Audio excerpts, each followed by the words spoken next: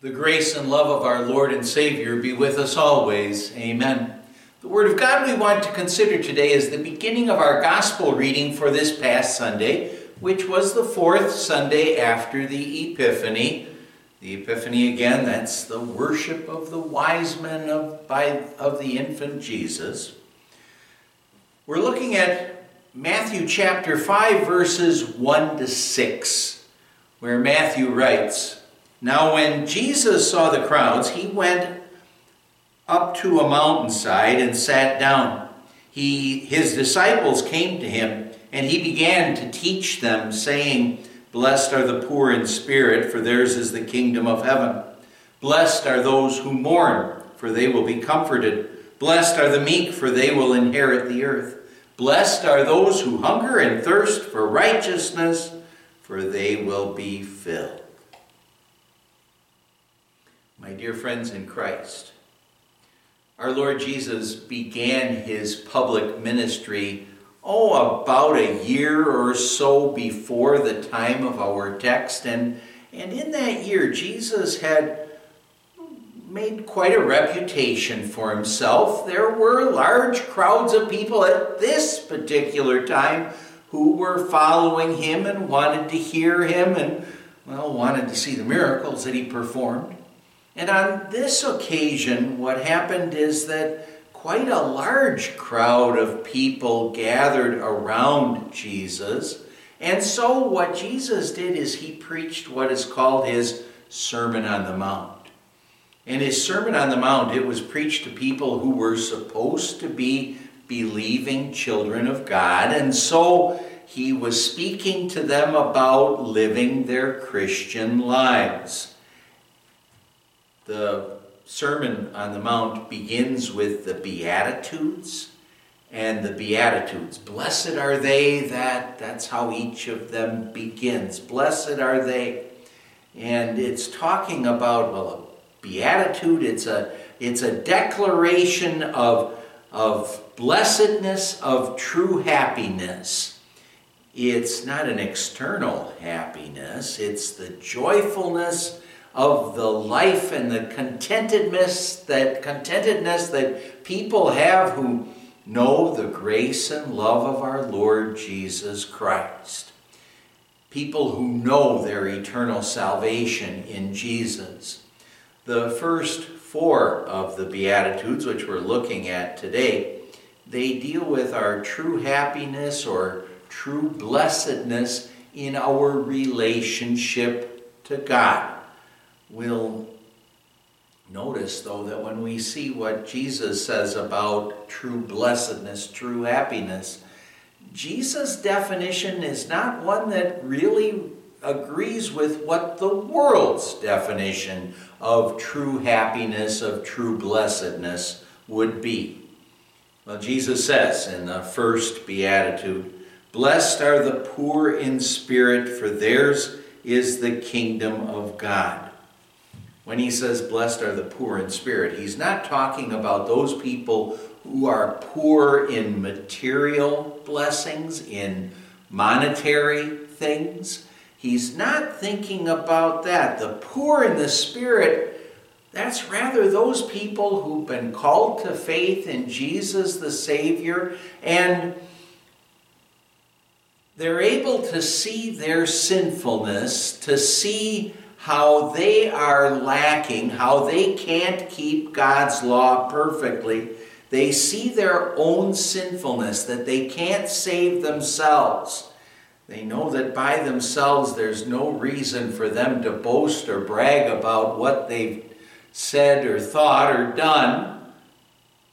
Jesus refers to them as such that are poor in the spirit because they know how much they need the Lord. How much they need the Lord.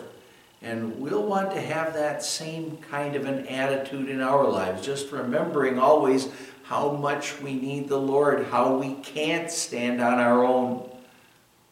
But when we see that we're poor in spirit on our own, then we're blessed. Then we're able to join the Apostle Paul in saying, "I know that nothing good lives in me, that is, in my sinful nature. We who are poor in the spirit, we see our sin. We see what we deserve because of our sins, that we would on our own deserve nothing but God's wrath and punishment. That's what we would know. But then we also know that because of the Lord's grace and mercy, we're so blessed because we have such an amazing Savior.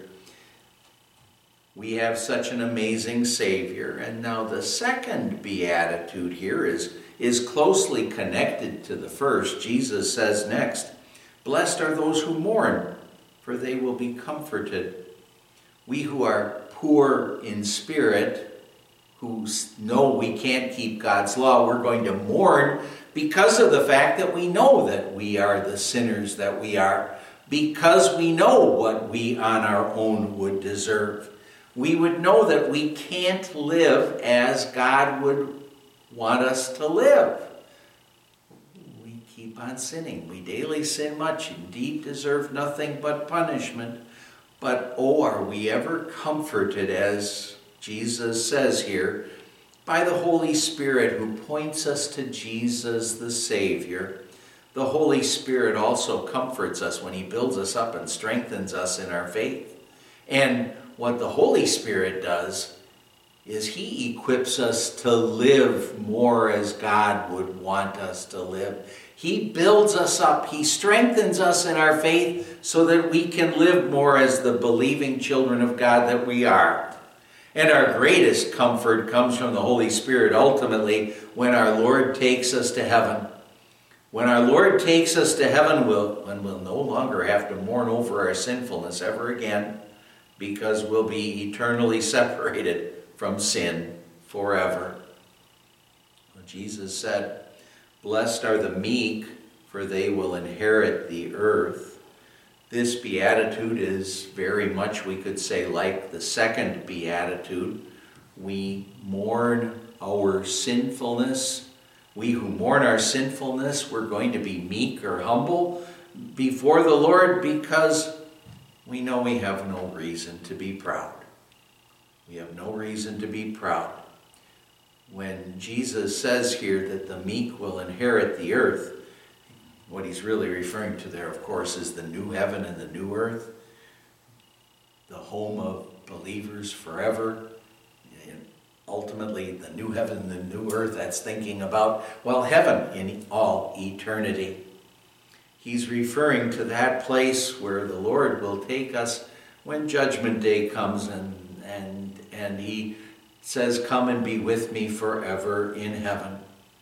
But he's also reminding us here when he says that we'll inherit the earth, he's telling us that what God is going to do is he's going to take care of us right now.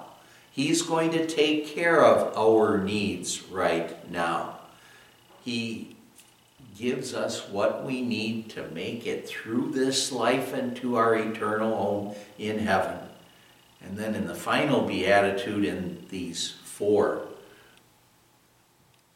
final beatitude in which he's talking about true blessings in our relationship with God, well, Jesus said, "Blessed are they who hunger and thirst after righteousness, for they will be filled." The hungering and craving that he's talking about here, of those who are poor in spirit, who mourn their sin, who are meek, it's directed toward Christ's righteousness, wanting his righteousness, wanting his holiness. And what it's really saying is, blessed are those people who look to God and his word for blessings. Because when we in faith look to God and his word for blessings, then we really are blessed. True happiness or true blessings in our relationship with God is clearly illustrated as you think about the parable of the Pharisee and the tax collector that Jesus told. And in that parable, the Pharisee on the surface, he maybe would have thought he was truly blessed or truly happy because he was boasting about himself and who he was and his life, but he didn't really have true happiness. He wasn't truly blessed.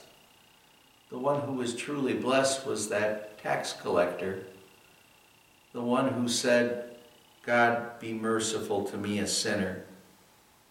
He was blessed. He had true lasting happiness from God. He had that because in faith he knew his sinfulness, and in faith he also knew where to look for the solution, the answer to the problem of his sin.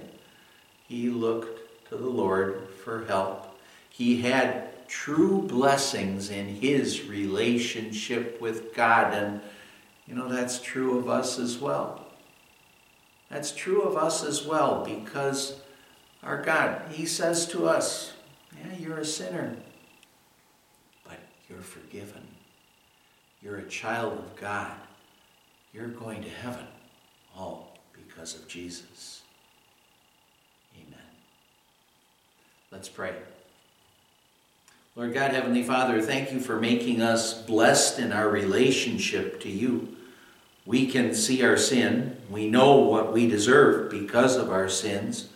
But you've also revealed to us the solution to our sin in Jesus. Help us always to see the true blessings we have in our relationship to God, because we see our sin and also and especially our Savior, the solution. We pray in his name. Amen. The grace of our Lord Jesus Christ and the love of God the Father and the fellowship of the Holy Spirit be with you always.